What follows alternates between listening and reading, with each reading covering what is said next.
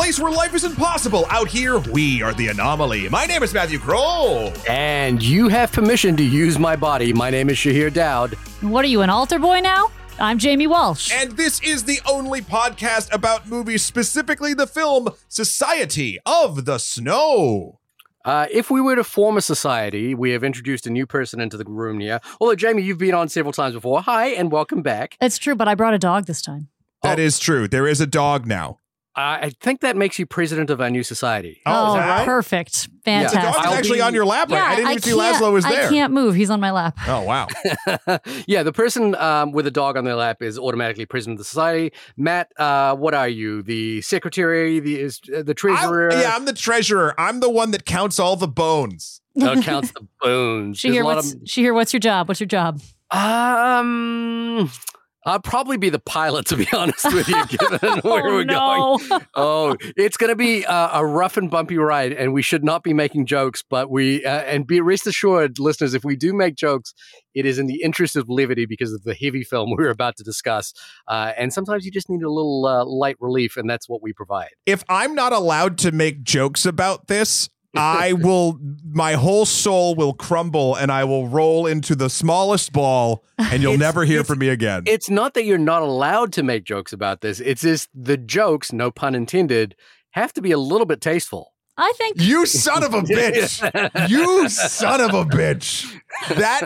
It worked on so many levels. I'm sorry you got there before anyone else did. Yeah. I feel like you had that locked in the chamber. No, I did not. That came to me as I was saying it. But I do think I guess since seeing this movie, Jamie, you and I were talking just a second ago, I jumped in and started reading the book right away. I only got halfway through it. But I've been essentially for the last 4 or 5 days listening on audiobook and reading on my Kindle this story. So I saw this movie on Friday night and I feel like I've been living it or listening to it and replaying it for the last 4 or 5 days. And I'm kind of like going, there's quite a degree of respect that is required to the magnitude of this story. I don't know. Jamie, is that how you kind of feel about it, having read the book and watched the movie? Oh, Shahir, I can tell you, first of all, full relation, same. And also, poor Matt has dealt with me for the past week and a half, just unable to talk about anything but the Uruguayan rugby team of this incident. It doesn't matter what we're doing. We're buying coffee, we're doing dishes, and I'll say, did you know a fun fact about the helicopters that picked them up? And he's like, stop! Yeah, it's been a lot. Shivali has been enduring the same thing for the last week as well. So I think I get it. Sorry, guys. Yeah, apology accepted. It's such an extraordinary story. I don't know. Listen, humans have so many great stories, but this is outrageous. Well, we have some comparable stories that we can talk about. Obviously, I think one thing I wanted to say is, again, welcome back, Jamie. We haven't seen you or heard you on the podcast for a while. When was the last episode we had you on? Oh boy! Oh God! Not Phantom I don't Thread. think Shahir was here. I think it was maybe. Yeah, that makes sense. That's right. I think it was maybe. Was it a holiday one? No. Last year? No, it was the Quiet Place, the second Quiet Place. Quiet Place 2, if you will. I still have not seen that. Is it quieter? A silent spot. Is it quieter than the first place? A little bit. It's No. It's way louder. It actually is way louder. Yeah. Well, wait. Before we get too far away from taste, dear listeners, Shahir, to give us some comfort while we talk about this extremely harrowing experience, did make us 2 big, lovely mugs of hot chocolate. That's well, right. Hang on. Let's wind back the clock just about 10 minutes before that, which is that. Actually, probably we've got to wind back the clock a couple of months before that. But I've been trying to perfect a molten lava cake recipe for a while, and I've gotten it right kind of once, maybe twice. You guys were there the first time, and it was okay. It was good. It was good. It's fine. And this is all based on the Binging with Babish series, which you bought me the cookbook for. So Matt, this is really kind of your fault. Shit. So a couple of months ago, I sent over a molten lava cake over to your place. which I think Jamie had. And I was like a little bit apologetic for it because it was like, this is not my best work. It was but incredible. Here's It was here's a chocolate amazing. lava cake. that Never you can try. apologize for He brought sending it. desserts. He carried it a block with ice cream on a plate, and I ate it with extraordinary joy. So in return, you sent over a chocolate brownie today. And then I was like, over a year later. and then, but a couple of weeks ago, Matt was telling me that you wanted a hot chocolate, and the only thing you guys had in your house was a Swiss Miss packet. That's true. And I have also in this time been trying to perfect a hot chocolate recipe because I have kids coming over to my house, and I'm like, I want to have the best hot chocolate in the neighborhood when my son brings his friends over to the house. Is this dad cred? This is that how dad you do credit. it? Maybe it's a little bit of Willy Wonka. I don't know what this is. But so I've been perfecting all of this. Needless to say, for the listeners, rest assured, all that talk about being tasteful is about to go down the drain as we each devour a chocolate dessert before we talk about a movie about desperate starvation. Where they do eventually, spoiler alert, minor spoiler alert, find some chocolate. Someone does eat chocolate in the movie. Chocolate is a big factor in this movie. So if this is tasty, do we then have to call you daddy? Is that what I'm hearing? I don't know if we should do that. That's not. Yeah, I don't think you should do that. Oh yeah, that's you the can, line. Matt, if that's you want. the line where we're not okay. All right. Well, we're gonna try this. We're gonna. All right. I'm eating brownie. Try. You guys are trying hot chocolate. What a wonderful audio medium this is. This is good brownie. Whoa. That's pretty good. That's real good, Shahir. Ooh, daddy, Yeah. you nasty. This is great brownie. I'm going to pack some for my son's lunch tomorrow. And Excellent, he's going to go to school. He is going to go to school so sugared up. Super sugared up. I think the comfort of chocolate is necessary, although after watching this movie and listening to I listened to the audiobook of Alive because my commute, I also did that. my I did commute that. has become long. Yeah. I did feel awful every time I was like, oh no, my clementine's not ripe enough, because then the moment I would start the book again, they would be like, they went for 3 days before they decided that They were buried in an time. avalanche. it was time to eat an arm. And you're like, oh God, I'm sorry. I gotta say this one thing, which is that my biggest takeaway. There's a lot of personal takeaways about this film. One of them is that I hate books about management and business. I just loathe them, and I get sent them a lot, and I get told to read them a lot, and that sort of thing. And the Who's reason sending is, you these things? well, it's, when you start a company, people, around you kind of send you business books as gifts all the time. Like, hey, you're starting a company. Here's you go. Here's Oh, okay. I did effective exactly tips that. management. to a I friend of mine only get recently. business gifts, not gifts. I get like the two men shaking hands and going, business, ha. Like those are the only type of business things anyone sends me. You, darling, lead a strange internet life, though. I do. Yeah, nobody sends me memes.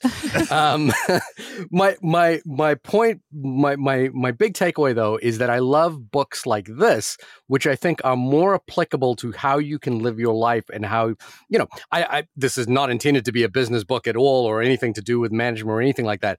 But there's a lot of key takeaways you can take from this experience about how an organization can be run or how groups can effectively achieve goals. And I don't want to come into this podcast being like, hey, if you're starting a company and you want to be into the Fortune 500, it's this is great the book for you. team building exercises. But I like, you were talking about how you kind of felt, like disgusted if you had to eat a bad clementine or something like that. I was at the gym working out today, and it was like, Humble brag. I was like powered because of the book. I was like, any second I felt tired, I was like, imagine what those guys felt at this moment. And any point that I'm complaining about this is so ridiculous that I need to just keep working through this. It's true. And getting hit with our first cold wave of the winter in New York this week has made me think similarly. Oh my God. The whole time I've been walking through the streets of New York this week, all I've been thinking about is the temperature that the passengers of this plane were actually having to deal with up on the Andes. Oh my God, -22 Fahrenheit at night. Yeah. Yeah. Yuck. Yeah, and like they had no gloves. Like I can't no leave my gloves. apartment without gloves or like 3 pairs of socks.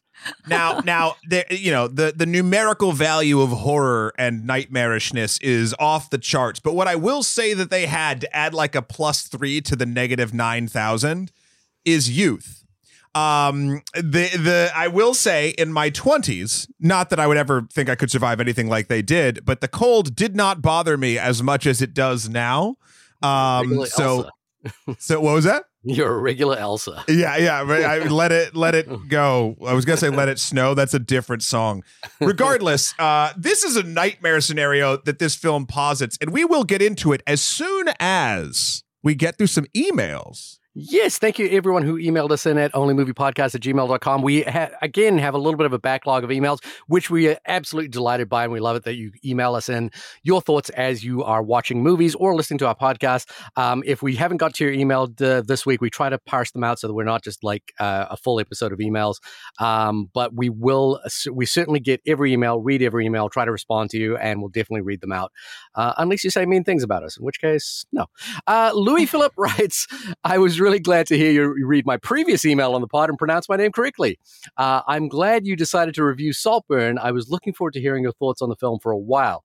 I agree with both of you that the film is made incredibly well. Some scenes and shots have stuck with me and will stay with me for a long time to come. It was sexy and taboo in ways that got me really jazzed until the end. Yes. I think it was Matt who said that the ending felt deflated, and I find that this is the best way to describe it. Though for me, the ending deflated my tires to the point of causing me to veer off the road. I would recommend this movie, but I would also recommend ending the film just before the cafe scene towards the end. Though the final dance was fun. Thanks for reading it. I look forward to hearing what your thoughts are on Poor Things by Yorgos Lanthimos. Can't recommend that film enough. What a triumph. And then there was a conjoined email here because we had, in the time that it took us to read this email, we actually released an episode about Poor Things. Look at that. Louis Philip wrote us in again. Look at that. Look how quick we are. First things first, I'm so glad to hear you both enjoyed Poor Things as much as I have. What a triumphant film. My girlfriend and I saw it around Christmas with a decent-sized crowd and both adored it. During our showing, there were a couple who walked out right as the movie turns to color. If you know, you know, which is really their loss. There was also a group of 5 to 6 folks who were all older with gray hair. It looked like a work outing, honestly.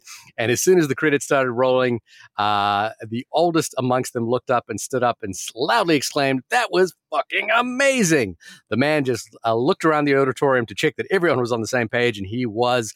And those that had stuck with it very much did. In no other film have I had a stranger in the auditorium drum up a conversation with everyone else about what we had just watched. One of my favorite movie theater going experiences, hands down. On to Rebel Moon. As someone who, like Matt, was curious, I watched it and I wish I hadn't. And it's wholly unnecessary as a piece of media. Please don't waste your time with this one. I'm legitimately just looking out for the both of you. It's entirely uninteresting, unoriginal, and devoid of any redeeming qualities, save for the work that the underpaid VFX artists put in. Anyway, thanks for reading. I look forward to hearing your next film discussion. Well, thank you for that email. I want to say something about the Rebel Moon stuff. Well, just before we do, the Rebel Moon thing comes up in every email this week. Great. Can't wait. Here's what I'll say. Y'all keep trying to dissuade. If everyone just was quiet about it, I would have forgot. But now it's been built up in my mind as this just nightmare of it at this point. Dare I say, with all of the listeners talking, is it worse than being in this plane crash? I don't know, but now I'm more curious than I ever have been. Jamie, if you were made to watch Rebel Moon, or if you were told the movie du jour at Casa de Kroll was Rebel Moon, would you be checking in or checking out? I've sat through a lot of films that were required watching in this apartment. And Rebel Moon is not one of those. I'm comforted to hear that. I have some strategies around those movies. The problem is Matt is like a really active movie watcher, so you can't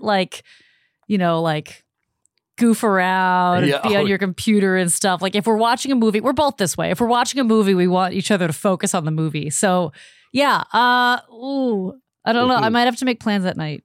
I don't even know if I'm going to do it, but if everyone keeps being like, no, don't stop, that's going to make it happen more. I feel like Zack Snyder has burned me too many times. He's burned us all. I think he's been burning us ever since Dawn of the Dead. But have we forgotten about the zombie heist movie that we talked about last year that he made? Oh, it was fine. No, it wasn't. It was terrible. It was terrible. I don't know what's wrong with you. It was truly awful. It was exactly what I expected it to be. They forgot. No, you and Zach deserve each other. I'm not. I had to watch that. I had to watch that here. I had to watch that here, and it was awful. I'm just saying. After we all just screamed at the microphone at the same time, I'm just saying. Morbid curiosity for me is one of the most potent drugs you can possibly do when it comes to movies. So if you keep telling me how just valueless this film is, it makes me want to see what you're talking about more. The woman in the zombie heist movie that they go into the casino to get, I think her name's Anna, doesn't have an ending. They put her on a helicopter. The helicopter gets attacked by an extra strong zombie. Tig Notaro dies. Everyone else on the helicopter has never a really distinct ending. Tig Notaro was a fever dream. And the whole reason for them to go in doesn't have a conclusion. She's just written off scene. Well, could you, Jamie, continue this diatribe by reading us what Paul had written, which has a very Rebel Moon theme as well. Okay, I'm ready. Paul, I hope you're ready. My dear heads of the Topam fam, listen to the Poor Things episode and feel obligated to tell you the Rebel Moon prodding is a bit. Seriously, don't waste your time. Bear in mind, I'm someone who liked the film. But after listening to several hundred episodes, I guarantee you will not find it very fulfilling to discuss. We, parentheses, the audience, do actually care about you, parentheses, the host. In particular, I think it would ruin Shahir's day to do this one while stuff like Anatomy of a Fall goes untalked about. Looking forward to your thoughts on The Iron Claw. Well, sincerely, Paul. Look how good, Paul, we are. Not every email, it's almost like Shahir planned it this way. Every email is like, looking forward to this one, bam, that episode's out. Looking forward to that one, bam, that episode's out. Oh, Rebel Moon's bad? Well, now we're doing a whole 7-episode special on it. Like, that's really how this is going to go.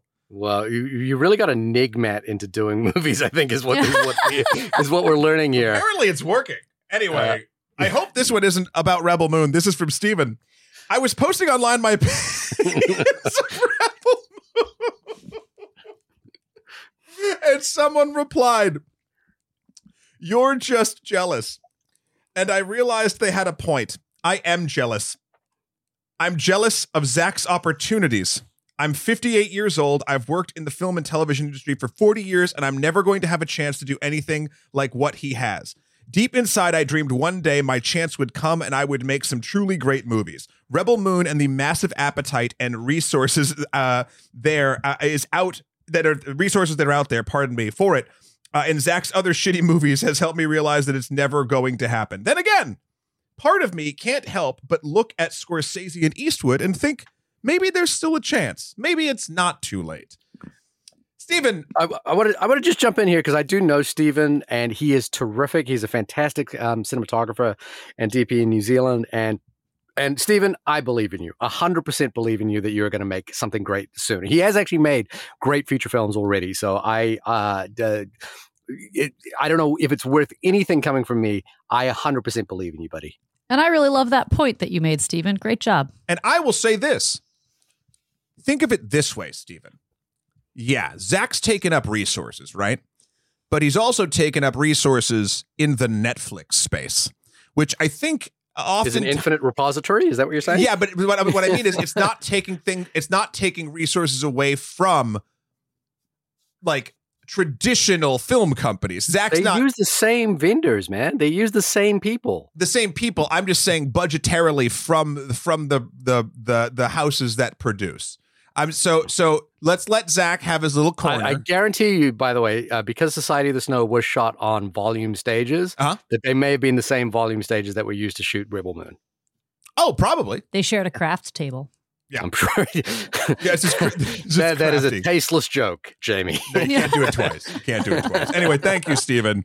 The Rebel Moon miniseries coming to our Patreon. in 2027. Matt, could you tell us what the movie that has obsessed us and so many other listeners' minds for the last couple of weeks has been Society for the Snow is about? That I can. The Internet Movie Database opens the fridge and lets us know that.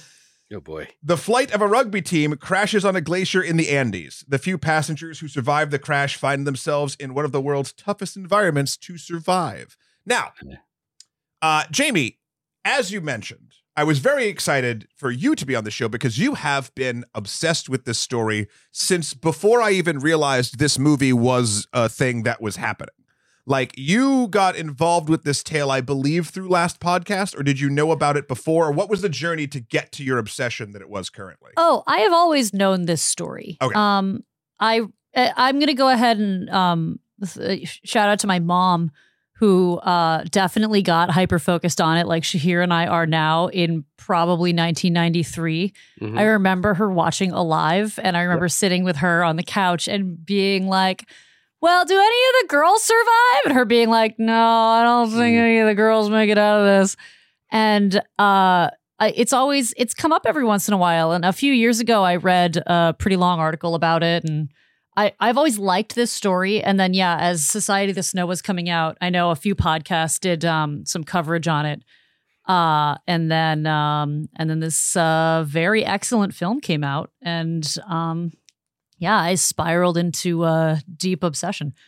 I think the reason why my family was interested in it as well is that, like, we did watch movies like this that came around. This was an Ethan Hawke movie. I remember Dead Poets Society was an early movie for us. So another Ethan Hawke movie very coming out. Very Uruguayan Ethan Hawke. Yeah, very Uruguayan Ethan Hawke. So we watched it in Fiji, I believe. And I remember the thing is that we all... There's just the conversation that emerged after the movie was so... it was burned into my memory. The question everyone asked each other was like, would you be able to do that? And, what did it mean to break the societal norm of resorting to, it's not actually technically cannibalism, by the way. Cannibalism implies there was ritual or something like that. Or right? Also the cause of death is for the purpose of eating. Whereas there is another term for this. I think it's called apophony or something like that. Apophony. I'm sorry, whoever the linguists are. Anthropophagy. Anthropophagy? Is that the correct phrase? I can spell it. I can't pronounce it. Right. Okay. Anthropophagy. I think you nailed it. Yeah. Which is actually more akin to using somebody else's body for survival as opposed to the ritual or actually killing someone to eat their body. So a lot of times this story is brought up as part of the cannibal tale or as part of a cannibalistic tale, but it's not technically not the same thing. Yeah, that's us misusing the word. I happen to think that the cannibalism aspect of this, the anthropophagy. I mean, you're not going to be able to hear this, but logical aspect of anthropophagy. The anthropophagetic aspect of this movie is or story is, I think it overtakes the real shining achievement, which is just the creativity and organization and teamwork and I think it gets a little more spotlight than I think the credit of these boys that they deserve. Well, that wasn't a real sentence. Piggybacking off of what you just said, something I really liked about this film, without really spoiling anything, if you're not familiar with the story, you haven't seen Alive, or you haven't read the books or anything like that, is the way this movie displays horror is never in a leering sense. Like, it never feels not dangerous and it never feels comfortable. But as far as I'm talking about specifically about eating people, it really does do an excellent job at towing the line of like making sure you, the audience, are uncomfortable with what's going on or questioning the thing, but not like leering into that aspect where the places that I do think the film takes a lot of time and care. And I'm happy for this, is the ingenuity, is sort of the spirit. It does at certain points start feeling like, oh God, what could go wrong next? Oh shit, avalanche. Like, but those moments and those big things that happen to these people, I feel like in this movie, it does a really good job of outshining the I guess the drawing nature or the taboo thing that people come to this story for. I feel like more than anything, like the thing that gets people through the door is like, oh shit, they crashed into Andes and they had to eat each other. Like that's the terse bad description of this. And the movie does such an excellent job at showing the entirety of the experience and not leering just on the cannibalism aspect. Yeah, and they don't like lead with it, but it comes in early enough that I think, and they say this about the experience, you know, you get used to it, and it's what you have to do, and you just keep doing it. And as the viewer, you got used to it. You know, at first it was like, oh my God, oh, someone's going to go out and they're going to do it. Oh my God, they're going to pick a body. Oh, wow. And then by the end of it, you're like, yeah, get as much meat into that sock as you can for this long journey. You do desensitize to it. I will say, I thought the movie is like 2.5 hours long. It's very long. And I think, that it was as well paced as it could be for that. And they used the events of the movie to really build out a good story and chapter their journey in a way that felt very real. But I also liked that they took time with so much of what was happening that you really did have to spend actual commitment feeling the way they felt and you know, observing how difficult it was to hike and seeing these spanning mountains. It didn't feel rushed ever. And I think that it would have been a crime to rush any of it. It's kind of amazing because, you know, Frank Marshall's film Alive isn't, you know, look, it has the big problem that I always point out, which is that it is a bunch of Americans playing Uruguayans. And, you know, like, I think in 1993, we were a little bit more forgiving of that or a little bit more blasé about that sort of thing. And but it is actually a fairly decent retelling of the story. However, in fact, in the Society of the Snow, the copy of the book that I picked up, there is a foreword from J.A. Boyena, the director of this film, who has been wanting to do this story for a while. And you can tell by his letter that he wrote that he's interested in the story, not just from the sensationalistic aspects, even though he is well known as a visual effects director, you know, directed, was it Jurassic Park, Fallen Kingdom, The Impossible, and Monster Calls. He was really interested in the humanity of the story. And I think for him, and certainly what comes out at the other end of this, is that the film is what I think I loved about this movie most, and, you know, just to put it out there, I absolutely loved this film, was that the moments that really had me riveted was a conversation that the characters were having about what was the meaning of all of this, and them trying to negotiate not just the ingenuity required to overcome some of the things that have already happened. And some of these things, you know, like, again, were quite well documented in Alive and in many documentaries that have come since then. But really trying to navigate what did this all mean? And as someone who's you know, an atheist who, you know, doesn't believe in religion, so to speak, there was a lot for me to chew on from a kind of point of navigating the spiritual when it comes to how do we make sense of the world that doesn't make sense to us? You know, like, how is it that these people have to, you know, like, the crash happens in the first place, they happen to survive, and they happen to survive in one of the most unhospitable places on the planet with no resources whatsoever, less than a day's worth of food that would probably survive one person, let alone the 27 that were on the that survived in the early days of the crash. Or was it 33? I can't quite remember the number. I think it's 30 something. Yeah, and then endure both the sort of punishment, I guess, you know, you could call it the punishment of realizing that no one is coming to rescue them. They don't have food, so they need to navigate, you know, a giant taboo. And for a group of Uruguayan rugby players who are, you know, part of an old Christian boys' school, who are all pretty much Roman Catholic, except for one, interestingly, or possibly more than one. But there's one in this film that I want to talk about in particular. Having to deal with the the sort of navigation of the spiritual taboo or the religious taboo of consuming someone else's flesh, which, obviously points to the sacrament as well. And then, the additional sort of layers of the avalanche, the fact that where they were was beyond hiking distance for any normal human being.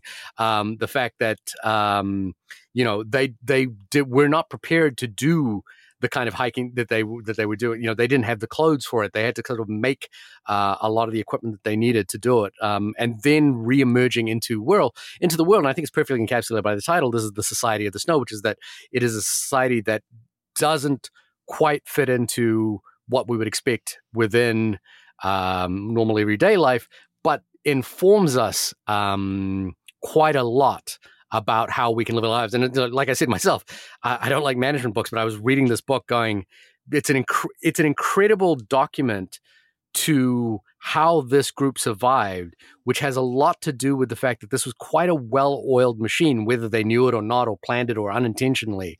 It was quite a well-oiled machine in terms of helping each other out, ensuring that everyone's needs were taken care of, and also ensuring that everyone kept their, this is one of the details in the book, but in the film, for example, the pilot asks for the gun to kill himself.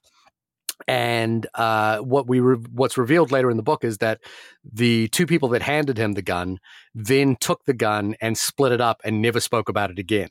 So one had the bullets, one had the gun. Neither of them spoke about it again, and they never wanted the possibility of the gun becoming a factor within their survival to be there. So because they never wanted anyone to lose all hope and be able to resort to the gun. And so, that little detail, along with, dozens upon dozens of others, is incredible. Roberto Canessa, who is the first year medical student, essentially becoming a doctor on this trip and kind of negotiating, how do I help people with whatever limited resources I have, and just assuming that role. Marcello, who was the captain of the rugby team, becoming the de facto leader. Numo, the kind of spiritual leader. Nando, the kind of physical leader. I think there's just so much in this story. And the person I really want to talk about is Arturo, who was the person with the broken leg who stayed in the hammock for most of the film, but has an interesting conversation about God, I guess, towards the end of the film. Needless to say, I've rambled for quite a bit here. I adored this film, and I found so much to chew on in this film. And was that one of your jokes? Was that one of your bad jokes? It was. Oh, okay. It was a poorly unintended joke, but like you, Jamie, I just kind of lived in this film for the last week. Just listening to the book, reading the book, finding out, watching documentaries online. I listened to another podcast about the entire ordeal. There is so much information. It's like an endless trove of details. And if you start reading about it or looking into it, you fall. It's also, I think the reason why it's so compelling is it's unfathomable. It's impossible to imagine yourself in the scenario. And it's impossible to imagine how you would respond to this. No, it's not. I would crumble. But that actually, they say, again, if you read their book, that's one of the things they say. Everyone tells them that they wouldn't be able to do it. And what they say is they would never think that they would be able to do it until they're in that situation.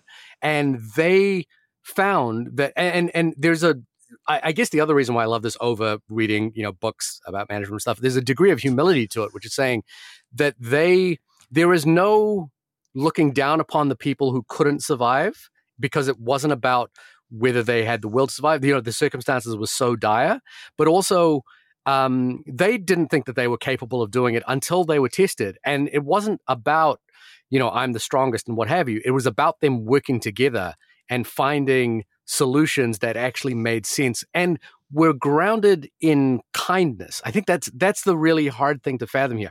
I can imagine, every survival story, from Lost to Yellow Jackets to, any film kind of talks about the power dynamics that form in situations like this, and hierarchies and underlying dysfunction within those groups. The old Lord of the Flies problem. The Lord of the Flies plot. But what they talk about is that is actually not what happened. On the mountain, their best selves came out, and they weren't expecting that. I have. Oh, sorry, Jamie. I to go back to the very beginning of Shahir's list of many things he liked. I agree. Like the way the film, I think, juxtaposed their faith with their independent wills to survive and didn't abandon either side of it was really appealing to me, because they all were for the most part heavily religious and had to find a way to work around some things and figure out how to maintain their own survival and also not wait and hope and pray that God was going to help them. They had to get rid of that early and take matters into their own hands. And it's such a humanist story. Well, yeah, and I mean, if you look at it, anthropophagy is not You've nailed that word. Thank you. Is not against Catholicism. It's not like you imbibe the body of Christ. Like if you're thinking about it from a I was about to say legitimate, what's the word I'm looking for? Practical, real way. But like, so weirdly, their faith allowed them, I think, to forgive themselves from the outside of the faith cultural taboo.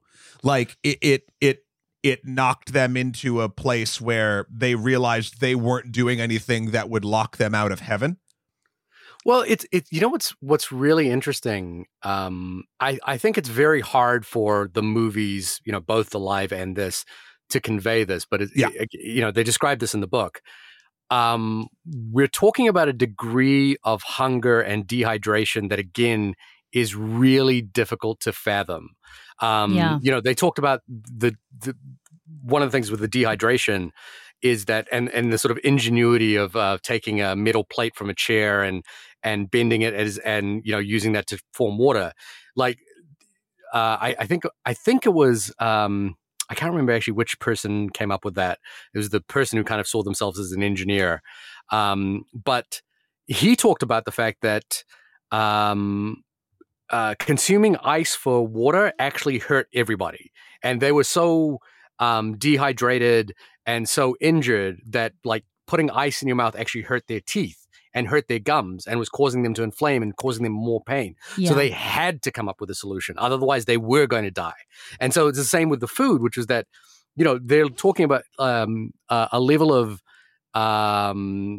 muscular deterioration that, you can feel your kidneys pumping, you can feel your heart pumping, you can feel, they described, you can feel the blood in your veins starting to freeze up. Yeah. And that is the circumstances under which that choice to eat, and Canessa, Roberto Canessa is kind of like approaching it from he's like, look, muscles are deteriorating up here because it's so cold and we need protein and fat. Yeah. And then the interesting thing in the book, it talks about like, okay, once we'd gotten protein and fat, now we needed vitamins and minerals. And so that meant they had to start eating the livers and they had to start eating other, like, there's a description in the book where they talk about eventually having to crack open the skulls and eat the brains. Yeah, because there's glucose in the brains. There's glucose in the brain. And Roberto was a physician and knew and understood what was going on with their bodies. Well, he was a first-year medical student. He was a first-year physician. Again, talk about rising to the occasion. Well, I was going to say,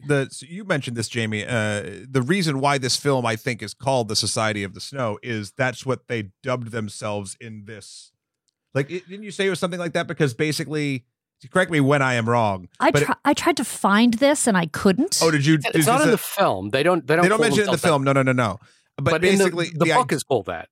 Yeah, but the idea that was that because they were the only people out there, like, oh, well, this person was a first-year medical student. Well, congratulations, you're the best doctor we have. Yeah, it's why they keep forcing poor Roy Harley to fix the radio because he becomes the radio guy and he's only ever fixed his friend's stereo. That's all he's ever done. And he apparently he spent the whole time just being like, I really don't want to do this. I really am scared and I don't think I can do it. And they were like, Roy, get out there. And he just had to keep going. Something I read about the actor who played Numa, whose last name is difficult. Enzo Vagrinchik. I'm not sure. I apologize, Enzo. Your first name is amazing. What great hair that guy has, by the way. Amazing hair. Incredible. Even when he was like towards the end, I was like, man, great hair. He lost 50 pounds just filming. And because he would fast. And I know that there's, many opinions over what actors do for roles, but he said, if I hadn't fasted, and he didn't, he had like a regimented diet. He made sure that he wasn't going to fall into bad health, but he said, fasting and learning about hunger wasn't something that he felt like he could skip as an actor preparing for this role, because he had to know sort of like the physical effects of what happens when your body's not getting what it's used to, which, and then I think that actors can do that and it's okay. I think, yeah, you should, but also like then how the body and the mind are kind of intertwined in terms of like, once they're, fasted for so long, and in this case, completely devoid of food, how that affects your mind and how there's a fogginess to the way you can think. Yeah. And then sometimes, like a spiritual clarity can come across you as well. And then dealing with the actual consequence of the environment. Like, again, we're walking around New York City and going, man, it's cold. This place was like 10 degrees, minus 10 to 20 degrees colder than what we can imagine. We're completely surrounded with snow and harsh weather conditions and with no materials to protect them from it. The fuselage was all they had. And it was basically a hollow chamber. Metal, that they had to, like, aluminum barricade every chamber. night. Yeah. Also, I mean, then you add in the fact that the radio told them that no one's coming and they become the Fast and the Furious. Yeah. Because that is one of the most degrading possible things that could ever happen to you. Like, oh, by the way, here's a signal saying no one's coming. I know. We got a radio. It's working. Oh, that's the news you hear. I mean, yeah, the first news they heard when they turned that radio on. That is the film nails that whole scene too, because it shows that awful moment of despair, and then it cuts to it pans out and it goes to a commercial on the radio for like paint or something like that. And it's heartbreaking how helpless they must have felt. Yeah.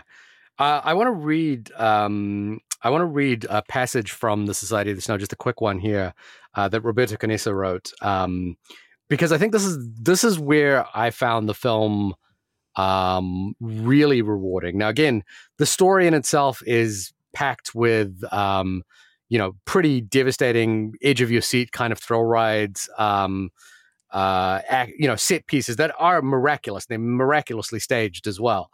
But this is the part of the film that I kind of like, I found more rewarding was Canessa wrote, I feel that people who are fascinated by our story are able to harness something of its essence.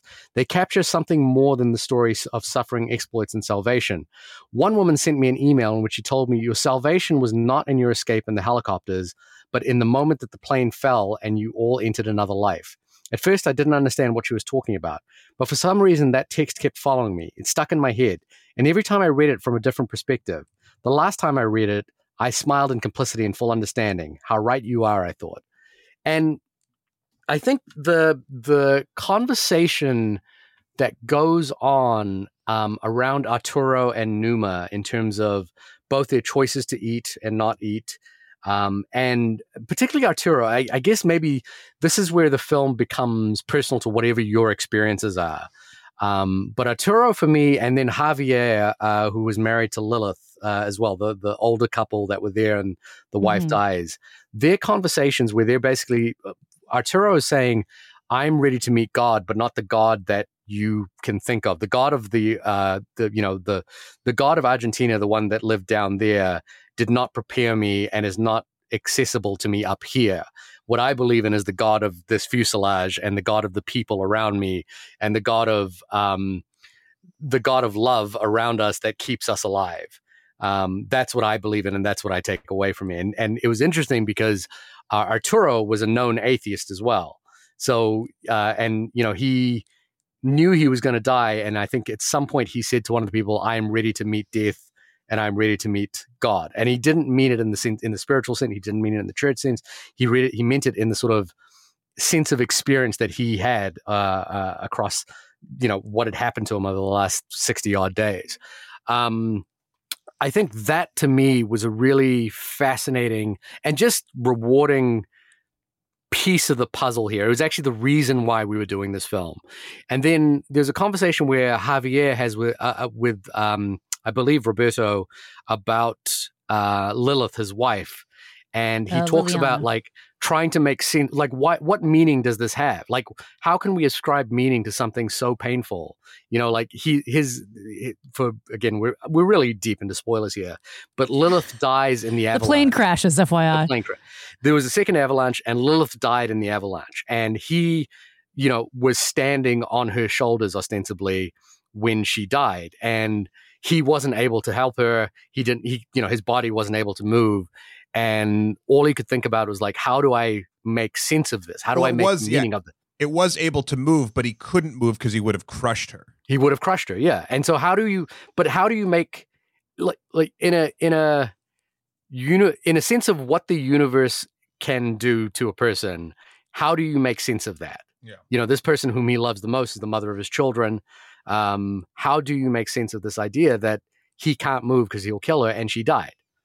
And he says, all I can make sense of is that she loved so much that she allowed me to live, and it is now my job to carry this love to my children. And that, like, you know, that's such a degree of conviction that required to understand, and only can happen in this situation. Now, again, Matt, you know, you said you wouldn't be able to do it. I agree. Although I'm saying they all say you would be able to, I agree that I don't think I have the capacity to understand how the universe works in the way that these people do. I could do it. Yeah. Really? Oh yeah, I think I'd be fine. Here's the truth of it, and I can only say this for myself. I think a lot of I rag on religion all the time, because I think it does a lot of damage. But I think what is portrayed in this film and this story is one of the good aspects of it. And I think that is sort of like either A, trying to find meaning, or B, finding and believing in community. Now, again, that is also a cultural touch point, not just a religious one. I know they are intertwined. But to be perfectly honest, a reason I think that I couldn't do it is not that I was raised in a hyper selfish environment or whatever, but the United States' cultural cachet of camaraderie and teamwork and things, I feel, in these situations in the current day and age is not nearly as strong as what these men displayed. No, and I think that has a lot to do with the nurture element of nature and nurture. Like, Matt, I think, could you imagine if you and I were in this plane? Oh, we'd be dead. Well, yeah, it's never going to happen. But that's my point. Like, and I'm not, I think it's a really, it shows a beautiful strength of character. It also shows the very beneficial things about the nurture that these men had growing up in their society and their culture and their religion. Well, and shout out to sports. They were a team. Yep. And I think one of the reasons they became so organized so quick is because, and very unfortunately, it was a rugby based plane, but also so many authority figures on that plane died that by the time the survivors kind of came together, it was almost entirely rugby players who had a team captain. And so there was a built-in hierarchy or at least social order to immediately go to. Yeah, and to plan and to do things and to enact, plays. For it wasn't just a bunch of millennials like it's influencers. I don't know. So this is an interesting thing is I played rugby all the way through high school, and I played rugby in our school team. I played rugby and basketball. And I would say there is something to rugby that is very different to basketball, for example. So basketball, when I played, it is really about who can shine or who can, the group supports the organization until one person can actually score the goal. And that happens in rugby as well. But in rugby, so for example, I was a lock. So I don't know if you guys have watched rugby, but in rugby, there's a scrum where 3 players, you'll laugh at this. God bless you. The front center player is called a hooker. The 2 players to their sides are called support props. sex workers. I don't think that's The 2 players behind them are called locks, and I was a lock. And then there was a player behind us as well. And you have to basically the 2 teams will form these groups of 6. 1, 2, 3, 4. Yeah, 6. and they basically push against each other. And the history of rugby is created in such a way that you there's a certain formation you have to do. And it's like as a lock, my head is between the butts of 2 guys in front of me. And so is the other lock. And we're all kind of like joined in there together. And I dare say there's something about, at least in the front row, which is where there's two sides to a rugby team, the front row and the back row. Where the heads and the butts meet. What's that? Where the heads and the butts meet? Where the heads and the butts meet are in the front row. you got it on lock. Yeah, Literally. and it's where there's a kind of, I guess, physical intimacy that you have with another person that's like, you've been that close to that person. Part of like the lock, for example, my position is to lift other people up during the line out. So when there's a line out, you have to like lift other people up and like help them catch the ball. So there's kind of like a, you get close to people. So I think there's a kind of awareness of the other person, and like you build an awareness of like the other 15 players that is built around like both camaraderie, but unlike basketball, which is centered around not touching each other or not causing offense, like this is all built about being as close together and packed together as quickly, as tightly as can be. I don't want to, that's a speculation. That's just my observation from having played rugby. If it had been a golf team, they might not have played so well. Would have come in way over par. I don't know. Yeah, soccer team. I don't know either.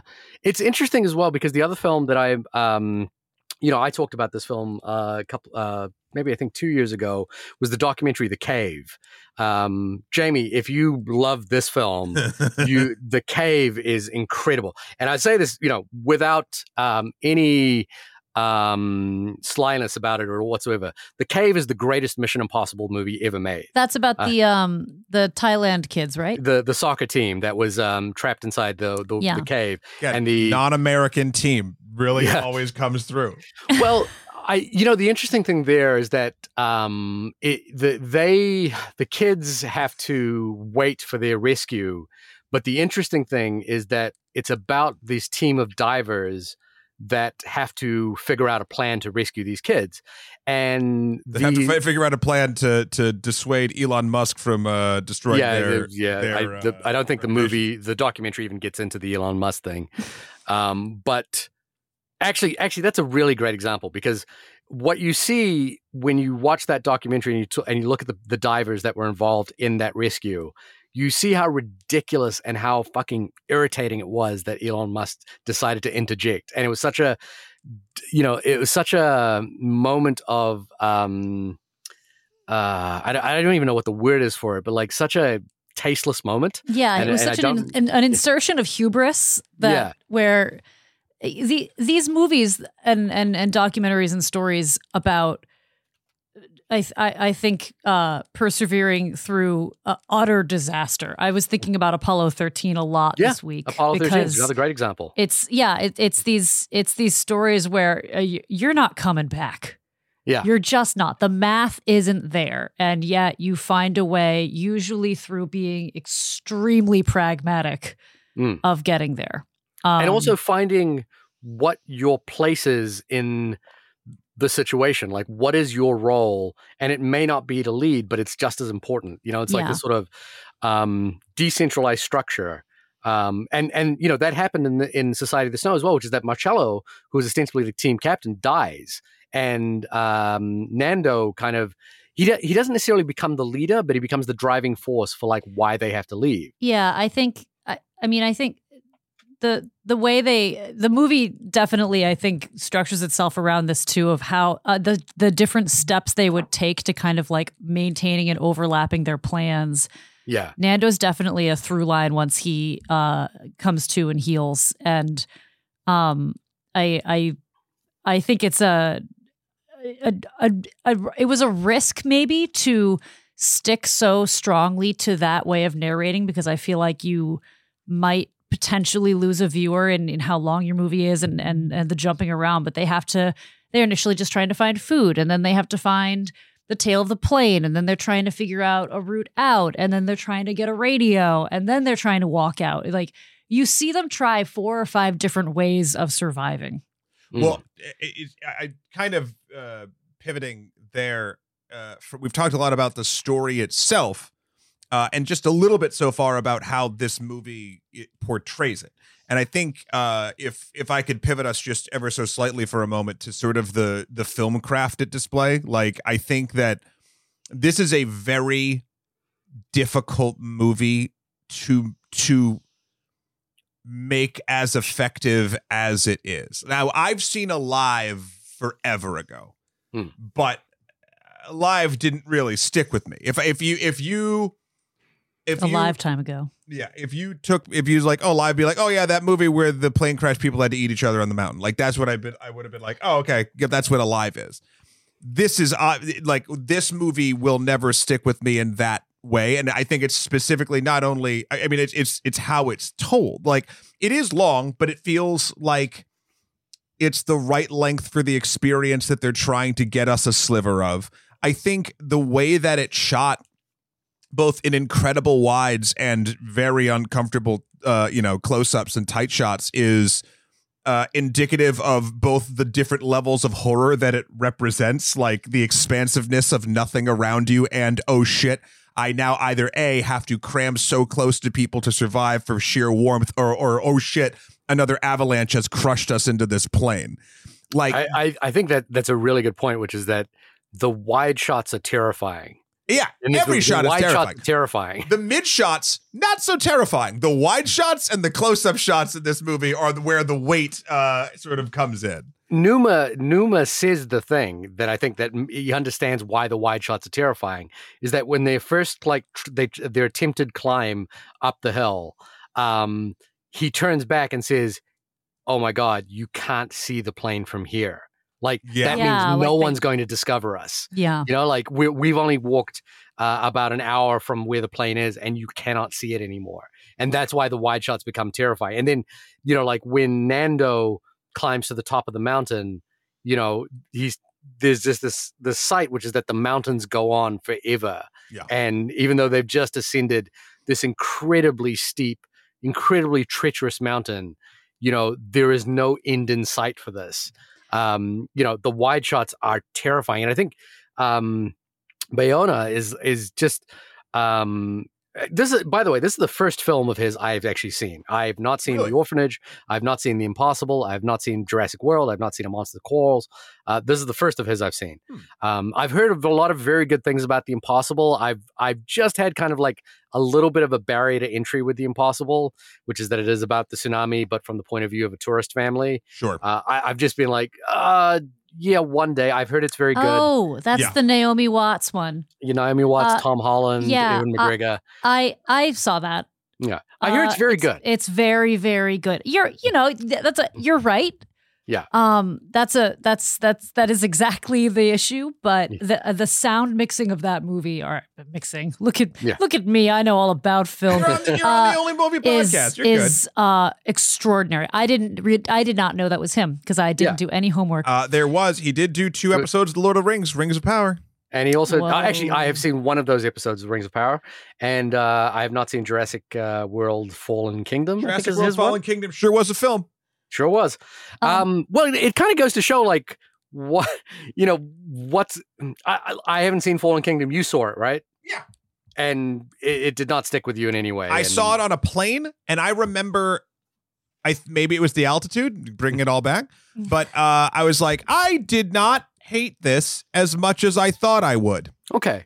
But it's certainly I think there's a lot of, I honestly, especially after seeing some of his other work, I don't think that the majority of what I disliked about that movie is his fault. That movie feels, many aspects of that movie feel hoisted upon the entire crew.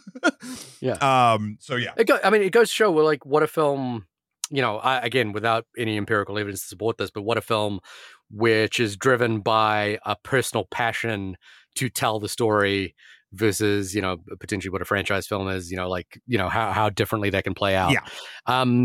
I think what's startling to me about this film in particular is that it is expertly made, but not showy in any way. It doesn't feel there is always a deferment to the weight of what is happening to the characters, and it never feels like it ever wants to distract from that. Even when it's doing sort of technically pretty challenging, directorial, things such as smash cuts from day to night for one character who's like breathing heavily and then dead in the next shot. It's got all that sort of stuff. It's got like pretty amazing tracking vistas. But there's again, no those heroics. Vistas, say that again? There's no heroics. Nothing no is heroics. glamour. Yeah. There's no Ethan Hawke isn't anywhere in sight. Like With it his just long, beautiful hair blowing in the wind. I mean, I think that's a testament to, you cannot do this story. It would betray the actual ethos of the story to make it about heroics. Yeah. Like these men and some women involved were not trying to be heroic. They were just trying to survive, and in doing so, found a greater meaning. We're able to convey a story to the rest of us that conveys a greater meaning. Even though, from their point of view, they were just kind of dealing with the situation in front of them. But not that they weren't aware of it either. Again, they're, like the other interesting thing, and it is touched upon in this film as well, is the aftermath of them trying to reinsert themselves into normal society. There's a moment at the end of this where one of them is being bathed by a nurse, and he just has this smile on his face, and it is like there is a sort of sense that there's something unusual about him now. He's sort of like touched. It's like he's touched. Oh yeah, she's like listening to his heart, and they keep making eye contact. It's strange. Yeah, I like that scene. It's like he's touched a part of the universe that makes him extraordinary, and I think she realizes it. There's some really funny stuff in the book again, because they're kids. What's that? They're kids. They're kids, and they started off as 85 kilos. I'm not exactly sure what the conversion is. They were 45 kilos when they came out. Yeah. They were like gaunt, covered in dirt, wearing the same clothes day in and day out. There is in Alive, they sent 2 helicopters to rescue them, but the weather was really bad, and they were like, okay, we can only take 8 people back the first night. So all the this group of rescuers got out of the helicopter. It was like a bunch of mountain climbers and a couple of medics.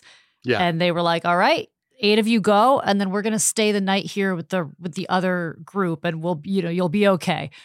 And they checked out the site, and they walked around, and they were like, oh, are predatory birds eating these corpses? And they were like, nah.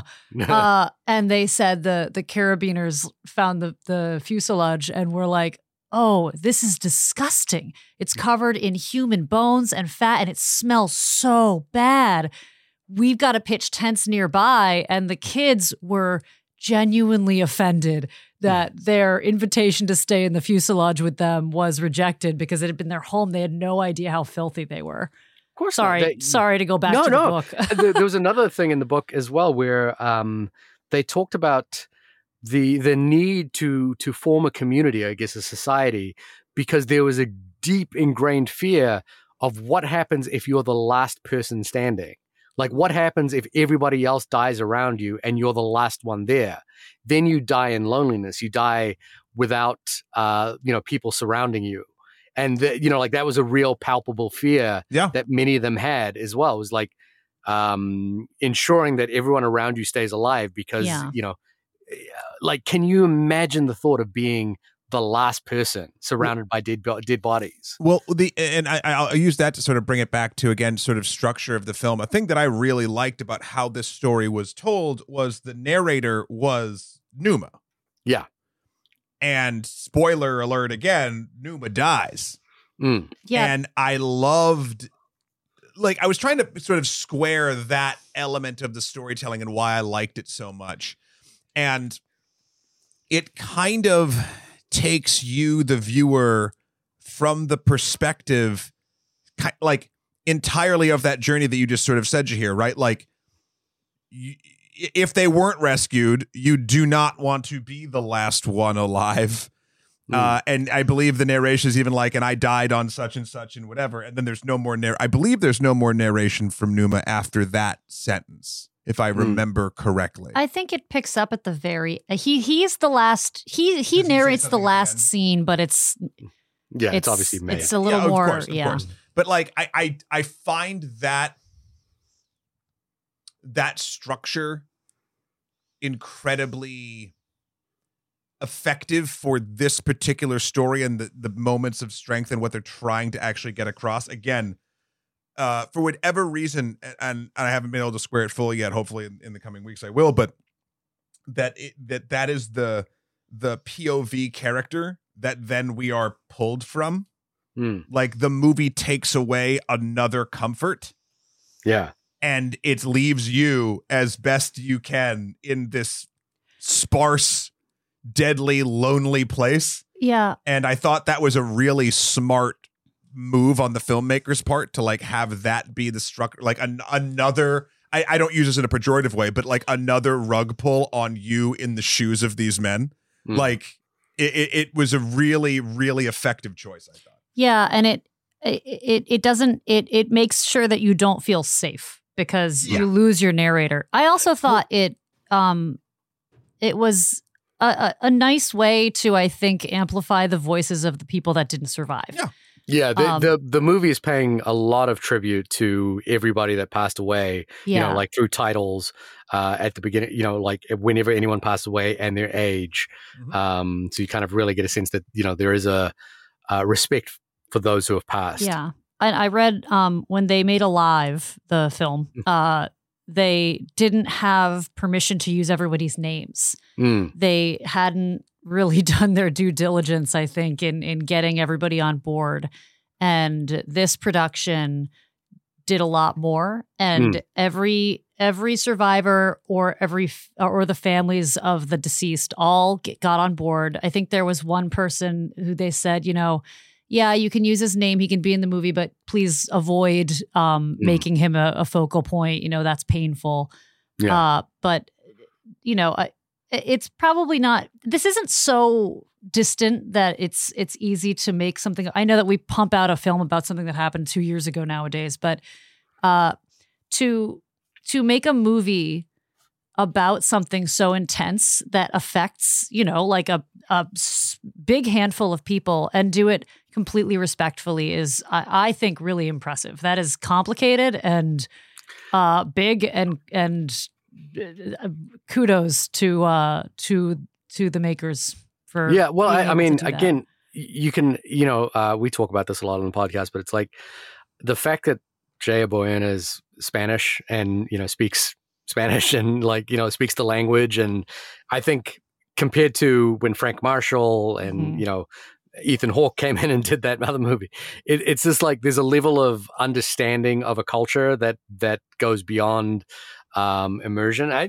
Not to suggest that nobody else could make that movie or anything, or that's a factor, but I think it plays into it so much. Yeah. You guys, you want a fun Easter egg? Go for it. Nando, gosh, I'm lost his last name. He's in it briefly. The real person. He's in the airport, and in the scene when they're rescued and walking through the hospital, Roberto Canessa is behind. He's playing a doctor walking himself through the hospital. Yeah. And that very, very powerful scene where they read the names of the survivors twice over, right as they're being rescued. And one of them, he says the name Carlitos something. My son. That guy actually did that. He got that list. It was the guy. He didn't know that his son was alive or dead. He just had to read the names, and his son was on the list, and he had to read through the names and see his son on the list as a survivor. That's the first time. Yeah, that was the first time he found out his son was alive, and that actor is the survivor. Is the guy. is the survivor. Yo. I think, and I think, that's pays respect again to the story. I gotta say, Roberto Canessa, like he went on to be, I think, one of Uruguay's leading cardiac surgeons, led an extraordinary life. As like, I know it's the wrong word, but the depth of heroism or the depth of just the measure of a person, like that guy is incredible. Lots of little really fun Easter eggs in in Society of the Snow. The one that I was like struck by was that there's a suggestion that Nando's drive to get out, because he initially was knocked out for a few days, and there's a suggestion that he may have had there not been the exact right set of circumstances, he may have suffered some brain injuries, but he was basically left at because he had been knocked out. His mother had died, and his sister was very badly injured. He was left on one side of the plane, and what they didn't realize, it was a very, very, very cold part of the plane, and it actually reduced his fever. He probably would have died had it not been for the fact that he'd been put to one side, and it reduced his fever, and it probably reduced the chance. His brain was swelling, and it reduced the swelling of his brain as well. And because he had this sort of immeasurable drive to find his way out. And you think maybe it was a concussion? It may have been a concussion. We're not exactly sure.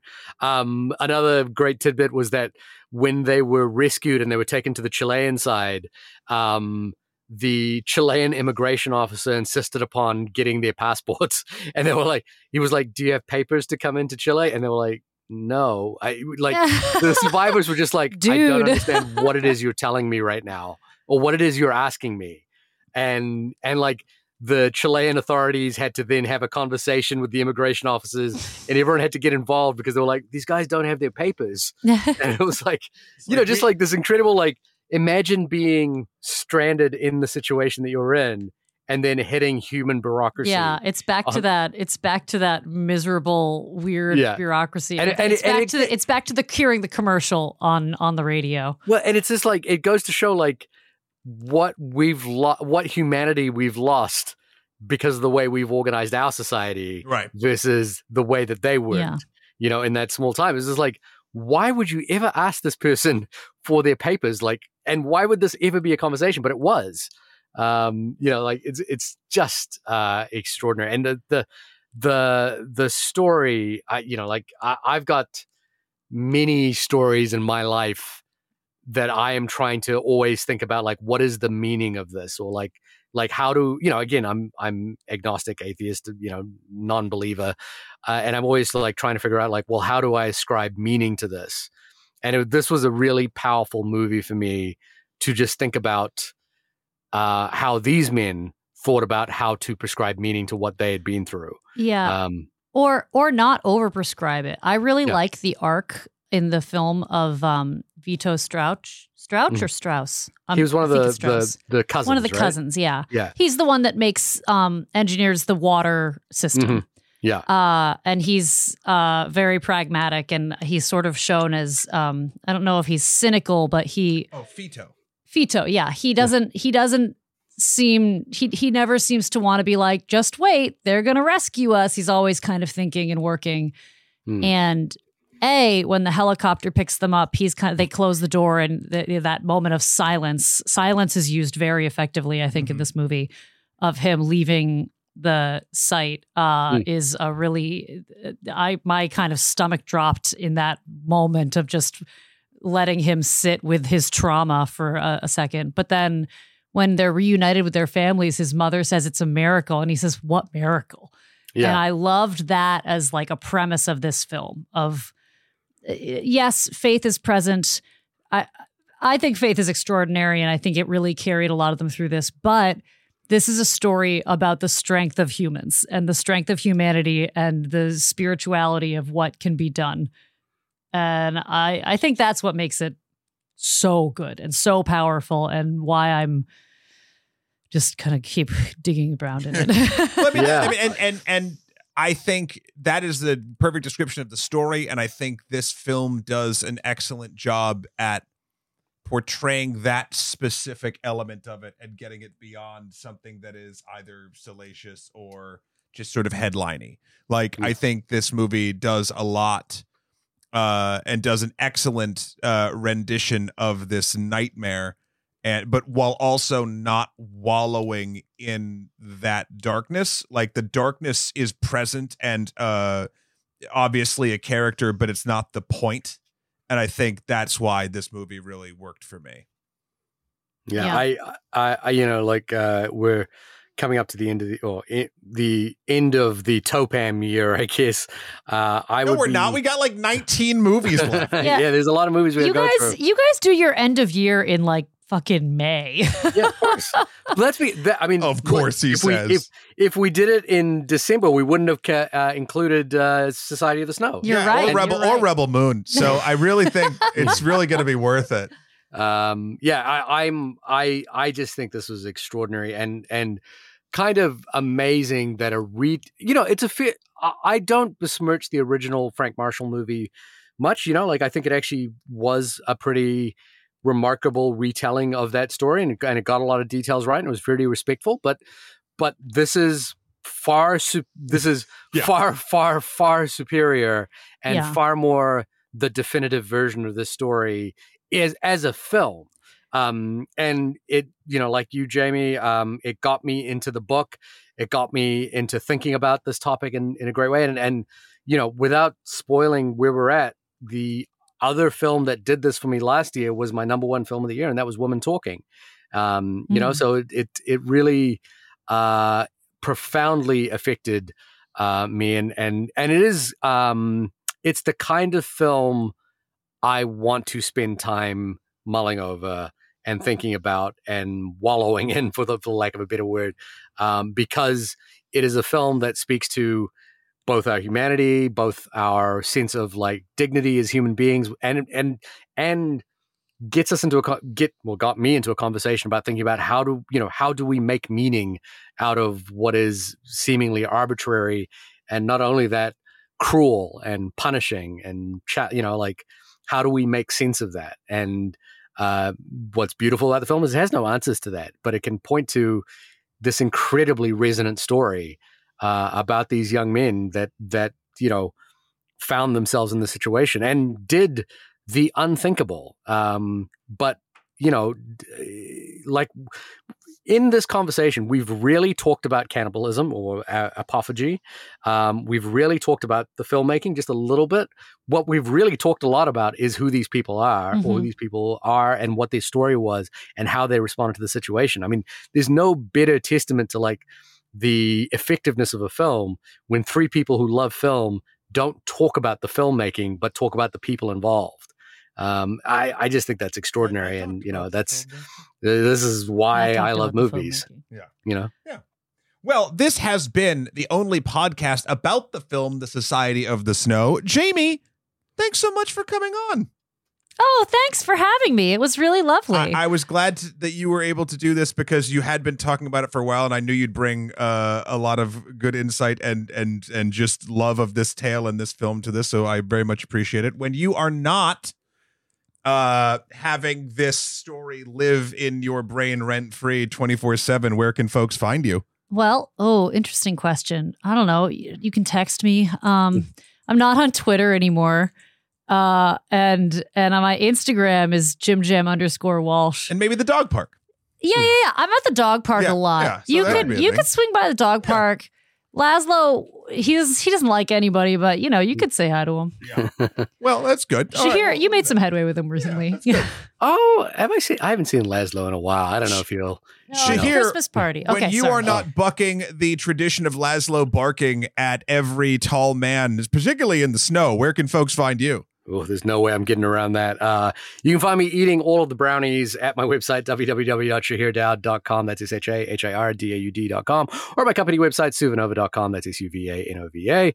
Matt, when you are trying to find linguistic definitions for how to consume another person's body, where can people find you? You can find me checking out the definition of Anthropophagy. over at my website, mattherol.com. I don't know if that played or not. Also, you can check out the good works we're doing over at Extra Credits and Extra History. Actually, if you're listening to this now, two things. One, we'll have released our How the Internet Killed the Board Game Store story, where we talk about a lot of different things and ways we can try to help keep mom and pop game stores alive.